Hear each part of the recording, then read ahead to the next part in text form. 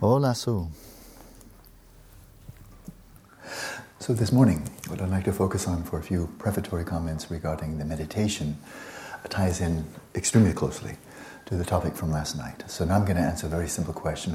Why this big emphasis on Guru Yoga? Why not just give it a rest and focus on the practice? It's a good question. Why? Somebody else, Guru Yoga. And it's not just one or two guys' opinion, it's like the whole tradition is saying this. For Vajrayana in particular, Dzogchen specifically, it's just enormously important. And these are all the people who really succeeded. They're the ones saying this. So there really has to be something to it. So now what's the answer? What's the big deal about focusing on someone who frankly doesn't look like a Buddha, doesn't talk like a Buddha, doesn't appear to be a Buddha in any possible way? Why should we regard that person as a Buddha? It just seems like a total, brainwash. And here's the answer. It's to realize that you're a Buddha. And you don't look like a Buddha either. So you think it's all on me. I know I don't look like a Buddha, but you don't either. You don't talk like a Buddha, you don't act like a Buddha.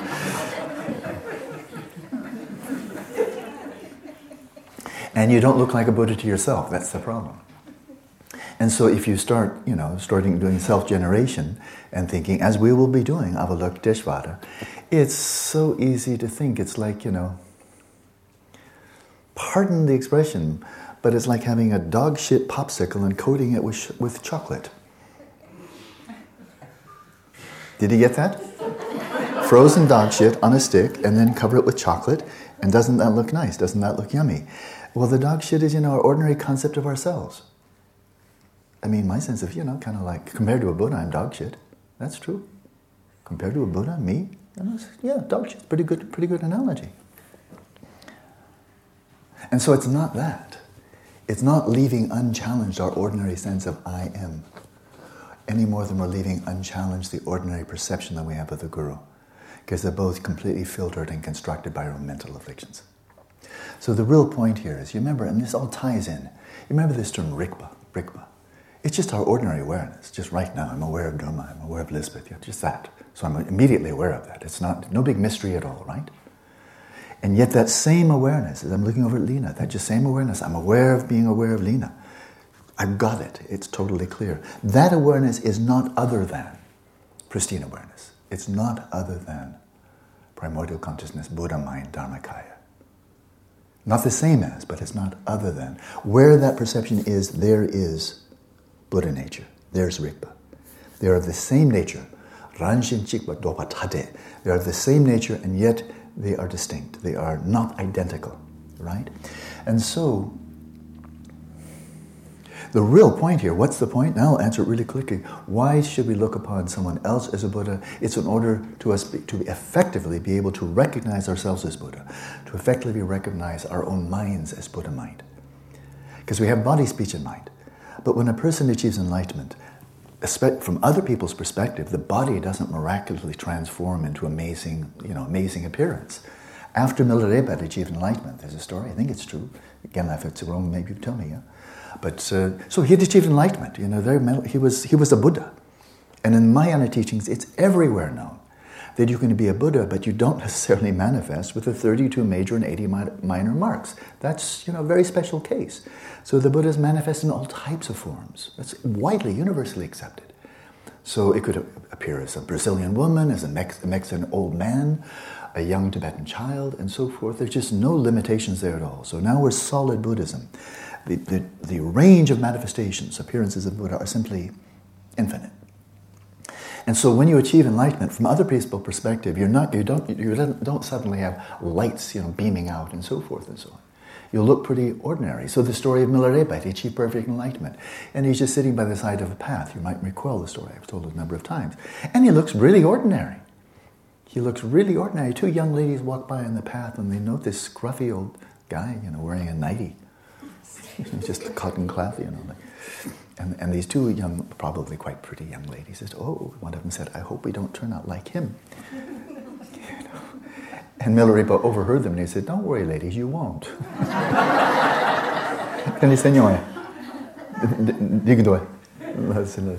So what did they say? They just saw a scruffy old man, right? And here he is, he's a Buddha. So his appearance didn't change, his speech didn't change. What changed, of course, is the mind. What changes the mind?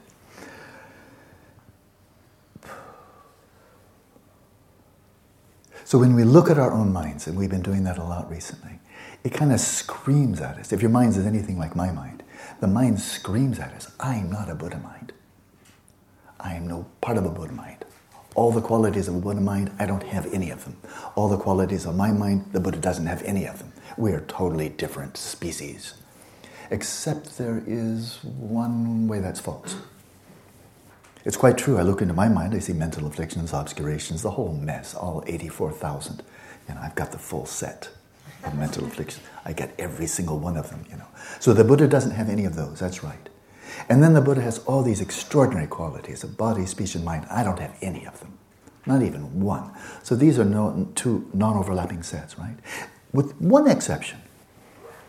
The Buddha has Rigpa, I have Rigpa. And the Buddha's Rigpa is no better than mine. And of course, mine or cockroaches and earthworms or anybody else's. That's the one common denominator. The Buddha's awareness. Buddha's awareness. Luminous and cognizant. The Buddha's Buddha nature. That, mine's no worse. Cloudy is no worse than a Buddha's. And that is where Cloudy is. That is where Morgan is. That Buddha mind is right there. So now we suddenly see we have a choice. Where we thought there was no choice. When we feel locked in, this is who I am, this is my mind is this, my mind is that, we feel, got no choice here. Like I can't decide, I'm a Brazilian, an Argentinian, or American. I got no choice there. I mean, I can always change passport, but no, this person here, it's not a Brazilian person, right? I have no choice, right? But do we have a choice on how we view our own minds? Because when we regard ourselves as sentient beings and with this total conviction, I'm not a Buddha. I'm not a Buddha. I've read about them. That's not me. With total conviction, We have a sense there's no choice. Because if that's a description, not at all like me. I see my mind, not at all like a Buddha. Got no choice, except for there is a choice. And this is what the teachings on Guru Yoga are presenting to us. If you can shift your perspective, see that there is a choice in the way you view the Guru. As a spiritual friend, that's a choice. As a stranger, as a nutcase, one of those crazy people who believes in reincarnation. When I first went to Russia, I met a guy named Konstantin, and he was public about believing in reincarnation. This was during the Soviet era. They put him in a mental asylum because he believed in reincarnation. And then he saw he wasn't dangerous, so they let him out and gave him a lifelong stipend as a mentally disabled person because he believed in reincarnation. He was so clever. It's not easy to get a lifelong stipend, And he got it just by believing in reincarnation. But for the Soviet government, he was just, cuckoo. So that's one possibility. If you want to regard me as cuckoo, people listening to podcasts, share this recording with your professor at university. Cuckoo, cuckoo, cuckoo. Totally bananas. I'm talking about, Buddhas and reincarnation and, I'm totally cuckoo. Very happy. So I'm cuckoo. A spiritual friend, right? Emissary of the Buddha. Conduit of the Buddha's blessings. Buddha. Nothing special here at all, but you have those choices. And you can choose any one of them. You want to regard me as insane? I can give you a lot of support for that. And all the way to Buddha. There's support for that as well. But you have to look through all the other stuff to see what's the common denominator between this person here and a Buddha and its Rigpa. And that's what you can focus on. And that's a choice. Now, there's nothing special here at all. But it's the same thing for yourself. If you want to regard yourself as a miserable human being, you have that choice. And you'll find some data. You'll find some basis for that. You're really a scoundrel. Especially Cloudy. It's totally a scoundrel. If you want to regard yourself as a scoundrel, you have a basis there. Just focus on that. What a total loser you are. If you want to have self-esteem, knock yourself out. You'll find plenty of data for regarding yourself with low self-esteem. Really disgusting person. Oh, disgusting Simone. Oh, so disgusting. If you want to find it, you will find that. And then you'll have a basis of designation, and then I am a loser. You can choose that. Or you can choose not that. But in order to recognize you have a choice, you have to stop reifying anything. Because if you reify yourself as a loser, or as I'm better than everybody else, do-de-do-de-do, high self-esteem, if you reify that, reify yourself as a sentient being, as a human being, reify yourself as a man or a woman, then you just ran out of choices. Because as soon as it's reified, that's the one truth and the whole truth and nothing but the truth. There's no options, there's no choice. This is who you really are, because that's what's absolutely there, prior to and independent of conceptual designation. Then you have no choice. Then you're a loser, and you're absolutely a loser, and you say, well, what can I do? I'm a loser. That's it. That's God's perspective. That's the absolute truth. So help me. So help me, God. No. We have choices, but if and only we don't reify. So we are called sentient beings because in Tibetan, semjin, which means we are mind bearers, mind havers. What kind of mind? Dualistic mind. Mind saturated by 84,000 mental afflictions. And so I've often cited Antonio Damasio in a Mind and Life meeting many, many years ago. He said, as a materialist, he said, my view is that we human beings, we are brains carrying bodies on our back. A human being is a brain carrying a body on a back. Okay? Nice materialistic reductionism. Completely dehumanizing and so forth. I understand why he says that. That's what he's focusing on. He's not stupid. That's what he's focusing on. And that's his choice, but he may not know that he has a choice. I think a lot of materialists think they have no choice. That's really sad. Because the choice they chose, without even knowing it, is utterly self-defeating. It's really utterly tragic. We have choices. We don't have to be materialist, we don't have to be theist, we don't have to be religious, but we have no choices in who we reify anything. So, to break down the reification of the Guru is taking the Guru at face value, as appearances suggest. But the problem is we're attending to the Guru, whoever it is, whether it's a magnificent human being, such as His Holiness, or Dingo Khyentse Rinpoche, Chökyi Tizhin Rinpoche, Khalur Rinpoche, and so a number of others. I mean, these great, great beings are awesome beings. If we reify them as we see them, then we've already blocked it. And then if we say, oh, but Dingo Khyentse Rinpoche is an incredible person, and then we superimpose him as a Buddha, it's just more delusion. Because we're seeing him as really a magnificent person, and then we're superimposing on that, oh, he's a Buddha. It's more delusion, It's a very nice delusion. But we're still reifying. So if we're reifying ourselves, we have no choices. If we reify the Guru in any way, we have no choices. And the whole point here of the middle way view, why understanding of immanent is indispensable for this Vajrayana level of Guru Yoga, is you must recognize that whatever your view of the Guru is, it is not inherently and objectively real. It's not true out there. Truth did not dictate that to you. This is something you conceptually designated by what you're attending to and how you're attending to it. And how we're attending to it is by way of the filters of our mental afflictions and our dualistic grasping. And of course, we're drawing on our own palette and painting the Guru in our mind's eye. And it's our own creation. It always is. Whether you're attending to His Holiness, do you think you really got His Holiness? When you see him, you hear him, and then you think about him, you think you've actually got a true portrait of who His Holiness really is? Dream on. That's your His Holiness. Maybe it's a very nice one. For some people, he's terrifying. I mean, really, they're just terrified of him. The Chinese, it's not even neurotic, it's psychotic, the view of the Chinese Communist government towards the Dalai Lama, because he's their best friend of all the Tibetans living on the planet. He's their best friend. He's the one that holds the key to a really happy reconciliation between China and Tibet. He's the one that all the Tibetans would rally about. He's the one that could bring peace and harmony and restore the very, dented public appearance of the Chinese Communist government and their terrible treatment of Tibet. He's the one that could heal it all. And what do? They think he's their biggest threat. That's their view. That's their view. So that's how they view him. And they're locked in, they're reified. They just can't get out of it. It's like a psychotic schizophrenic person just mumbling in the dark. He's a wolf in sheep clothing. He's going to tear apart our here's this enormous economy, an fabulously wealthy country, and they're afraid of an 80-year-old Buddhist monk.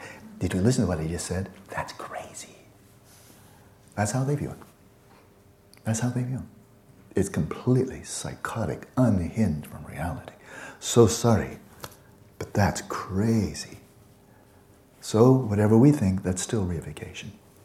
So in this Buddha Yoga practice, the seven-line prayer, the dissolution, the body is the body, the speech is the speech. The core of this is that indivisibility of Buddha's mind with your mind. And what you're not doing here, it kind of looks like you're inviting some kind of a divine possession.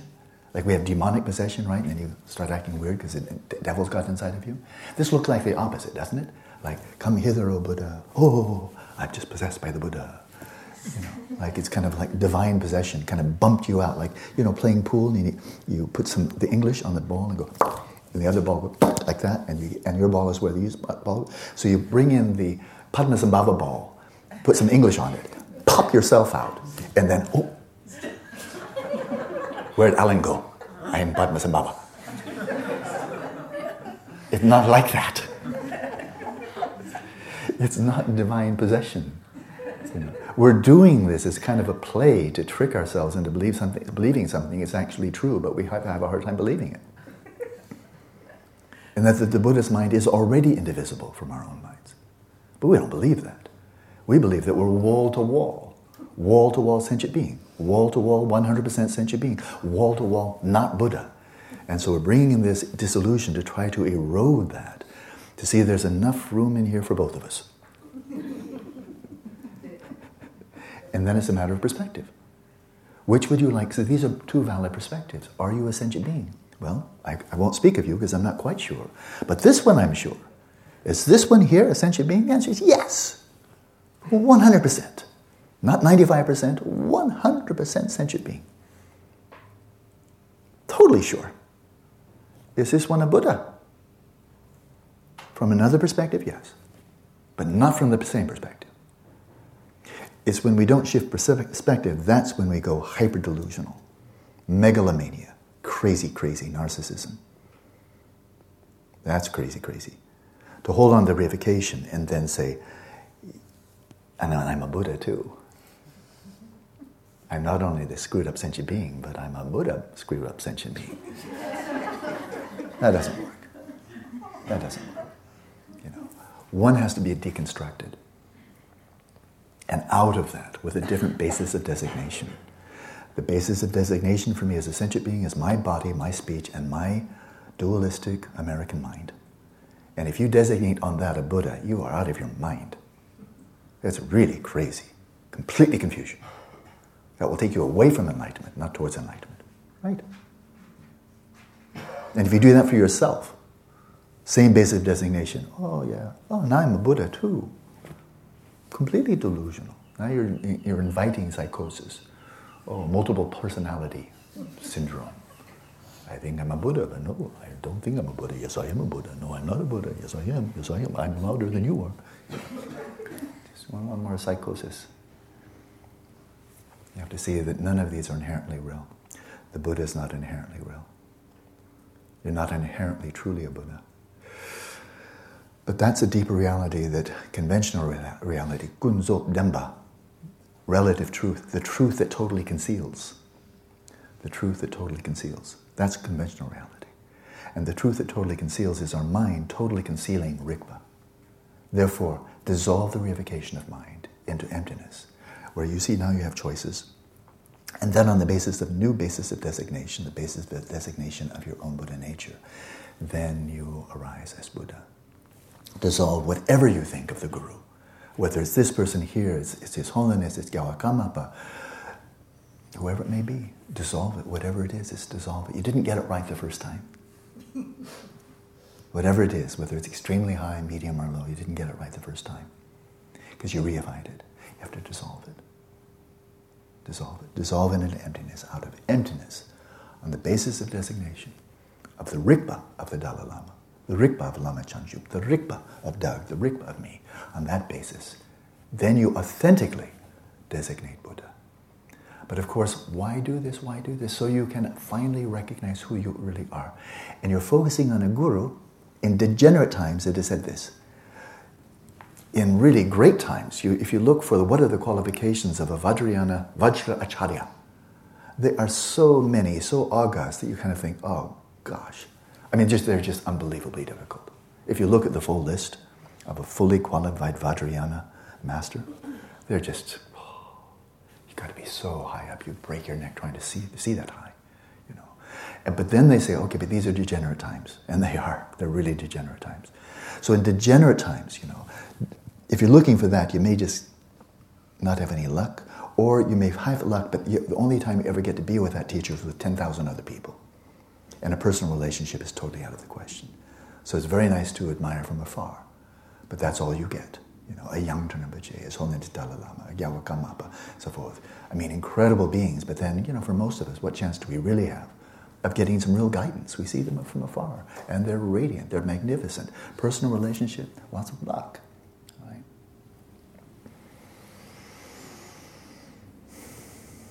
So in degenerate times, it said, all right, what's the bare minimum? Like, you know, to pass a test, what is it, D-? I think you just passed, you didn't fail. In American grading system, A, B, C, D. D is poor. D- is really poor, but not quite failing. So just cut to the chase, what's the lowest level of a guru that you can authentically regard as your guru? And here it is, you ready? Somebody who has a bit more experience and or knowledge than yourself and who teaches with compassion. That's it. If they're a bit further on the path, and you're here, and the Buddha's there, and this person is one step ahead of you, you're looking in the right direction. The person should be practicing Dharma. If not, then forget it. Should have more knowledge and experience of yourselves, otherwise what are you looking at this person for? And the person if teaching you must be teaching from compassion. If it's anything else, it's not good enough. But that's really, now the bar is low, right? That's D-. So this reminds me of a horrible joke, which of course I'm going to pass on. And that is, and some of you have heard it before, two guys are out in the forest and they disturb some mother bear. She thinks they're threatening her cubs. And she starts running after them. She's going to, you know, chomp them up to bits. Big bear. So the two guys are running away. One guy's just a little bit ahead of the other one. But the guy behind the first guy says, but you're not running as fast as you can. Why aren't you running faster? And the guy says, I don't need to run faster. I just need to run faster than you.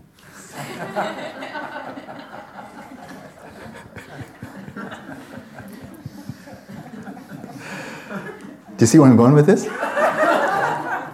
His Holiness is so far ahead of us. As we're running from the bear from samsara, running towards enlightenment, he's so far ahead of us. The Lord of Death is just going to chomp us up, you know, because he's far ahead. So in a way, the best would be have a guru who's just a little bit ahead of you. And he says, I know I'm just a little bit ahead of you, but that's all I need to be.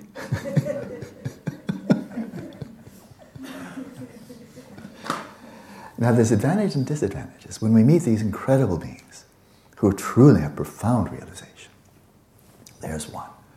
Here's my own beloved teacher, Gyatso Rinpoche, and so on. For these beings who really profoundly impress us, who just move us with, and we have this sense, oh, this person's really far along the path. A person like Gyatso Rinpoche, and the late Chokyi Tizhin Rinpoche spent, 21 days in the clear light of death. You say, oh, wow. So far ahead. So these people really inspire us, don't they? If we really take it in, they really inspire us. But they also seem very distant. Like, whoa, he's not like me at all. So, namo, then we do prostrations, and, oh, you're an incredible holy being, not like me. You're so wonderfully not like me. I have such reverence and devotion to you. You're so far along the path. You're actually at the end of the path. Oh, so totally not like me. So then what's happening here? We're reifying ourselves as a sentient being, reifying that person as a Buddha, and once again there's this great chasm between the two of us. So the advantage is, when we encounter such people, they truly inspire us, and for good reason. They actually have very deep realization. But as we attend to them as being so far further along the path, we can also have this real sense. Number one, they're Tibetans. They're not like us, except for Namachanjula. But, you know, frankly, it's much easier to feel Guru Yoga towards a Tibetan than a Westerner. Isn't it? Don't we be so honest here for a moment? It's a lot easier to have Tibetan Guru Yoga for a Tibetan than for some guy from California, or Rio de Janeiro, or Berlin, or New York City, let alone Texas. Can you imagine having Guru Yoga for some person who Texas and talks like this? I don't think so.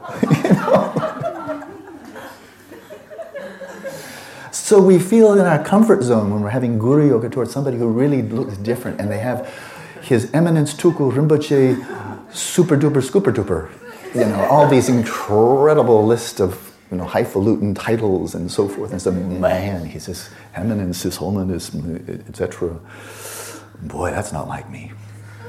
Nobody's ever called me His Holiness, and anybody's starting, I'm going to give him a spanking. But no, I don't think any danger of that. So the more distant, the more comfortable we feel. And this is the Western style. We love to make saints of people. We love to idolize people. Then the Western tradition, we like to kill them. Kind of a downside. We do that a lot, actually. I don't know what's with it, but it's kind of a Western thing. Revere them and kill them, and then feel really sorry afterwards. I don't quite understand that tradition, but it happens a lot. It's happened a lot, really a lot. And so,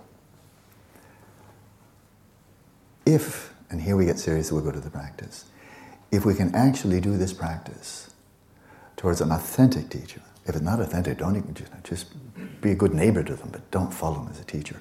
But if it's an authentic teacher, and they appear to be kind of like us, and they kind of talk like us, but a little bit better, because that's probably all we're going to see anyway, given our framework, given our palette of painting the teacher. Authentic teacher, sound motivation, good motivation, a lot like us, just a little bit better. If we can view that person as a Buddha,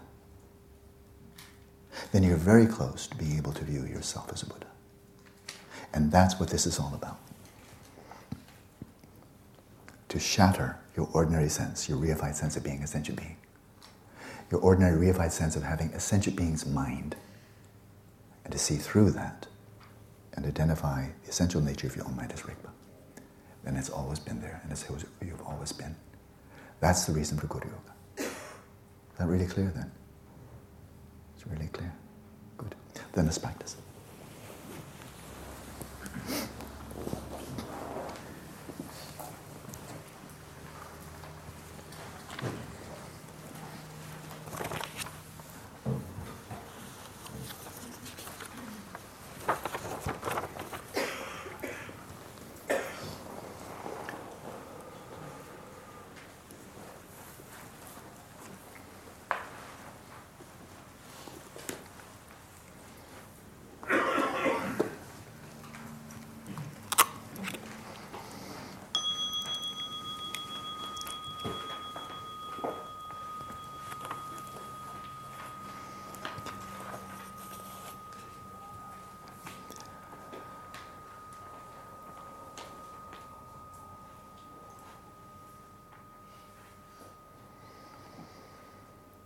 Namo Lama Deshe Dupe Ku Kunjo Sungye Ranjin La Datan Dotu Senchen Nam Jamju Badu Kyapsu Chi.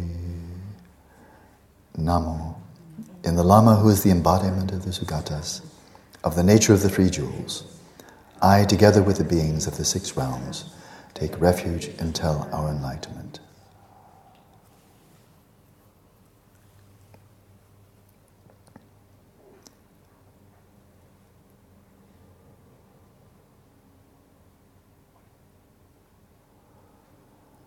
Semge doa kundun tu lama sangye dupneni Kanla kamdu tille ki doa doa damchao.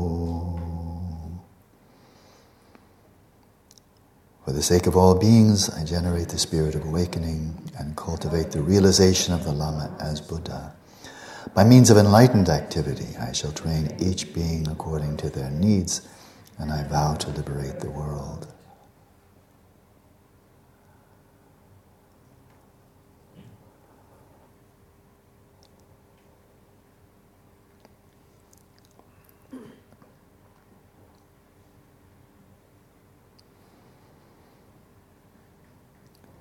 Ongage yukin upcham sam bema gesa dombola yamsen choki ngudum ye bema june shesuta Kodu kando mambe ko keki jesu dapdupki jinge lapchi sheksu su guru pema siddhi om.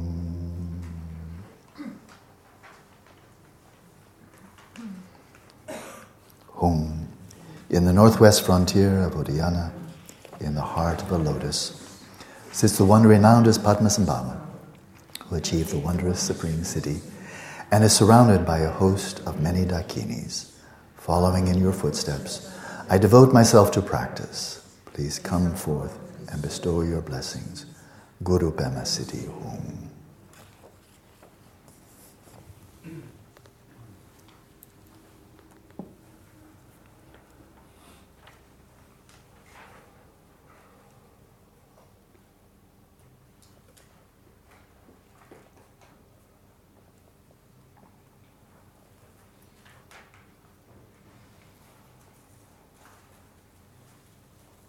Guru Pema Siddhi Om.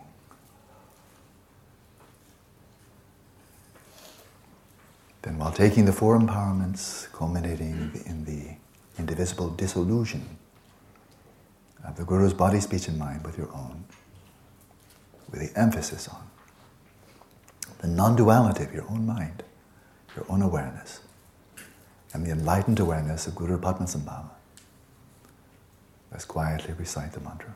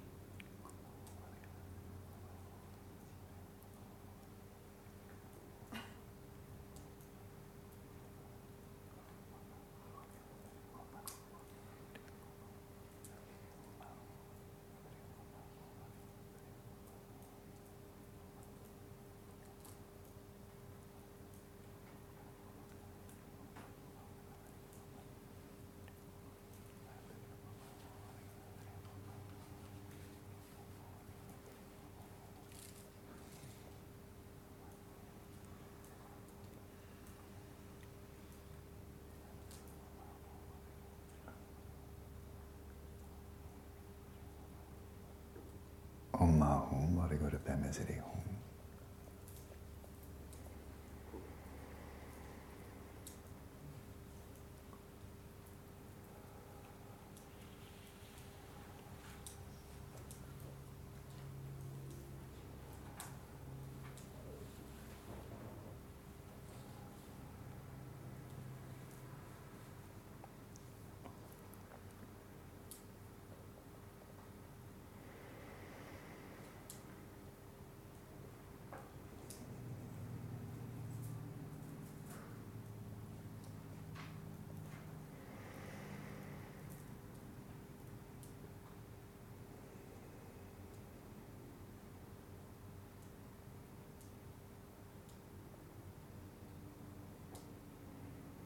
Within this space of your own awareness, release everything that has to do with a sentient being, everything that's configured, everything locked into dualistic grasping. Breathe it out, release it into the space of awareness without trace. And rest in what remains once you've given away your mind and dissolved it into nothing. Rest in what remains. Primordially pure. Luminous, clear. non-dual. Rest in the non-duality of your own awareness and the enlightened awareness of all the Buddhas as embodied in the Guru.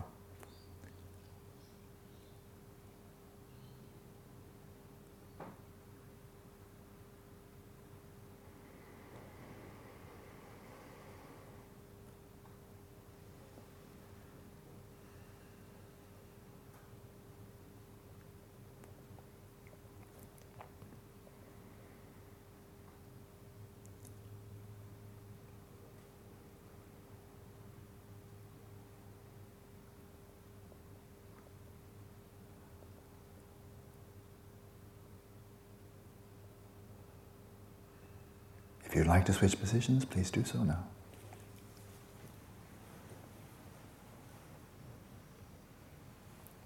Every time you stray into a non-lucid dream, you're straying into a domain where you have no choices, or very limited choices. You don't know who you are. Every time you get caught up in rumination, carried away, your choices have shut down. You don't know who you are.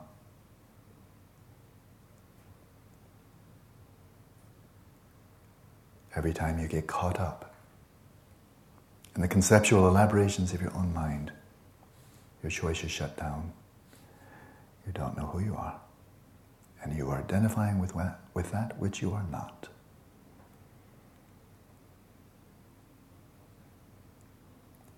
Release all grasping to that which you are not.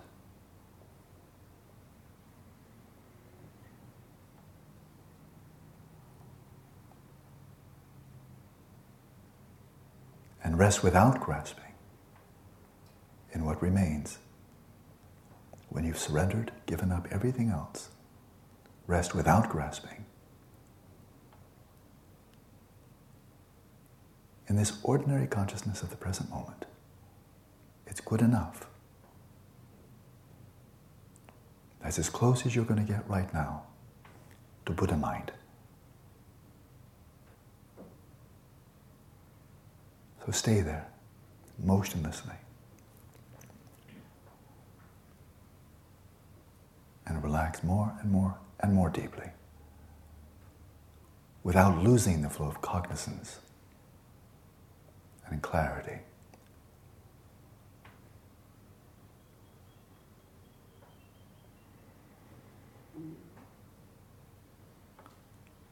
And let's continue resting in stillness, in silence.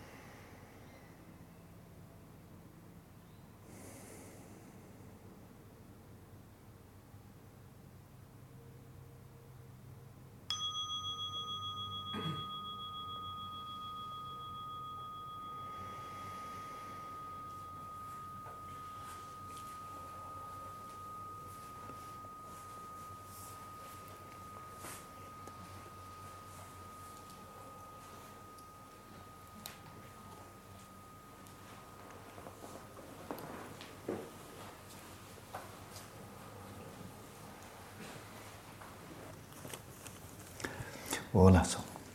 So two things really must go together hand in hand if either one is to be authentic.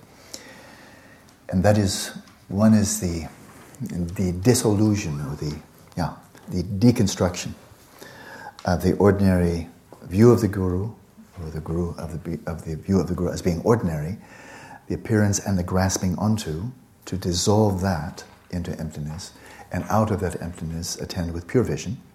So there's one hand. The other hand, and they have to go together, and that is and you've already figured it out. It's the dissolution of your ordinary sense of yourself. Appearances of yourself, the way you conceive of yourself, dissolving that, it's a construct. And there are so many reasons that's true. So many. Whatever your story is, at best it has only a fraction of truth. And it's actually a very tiny fraction. Because our sense of self is based on our life story, our sense of personal history.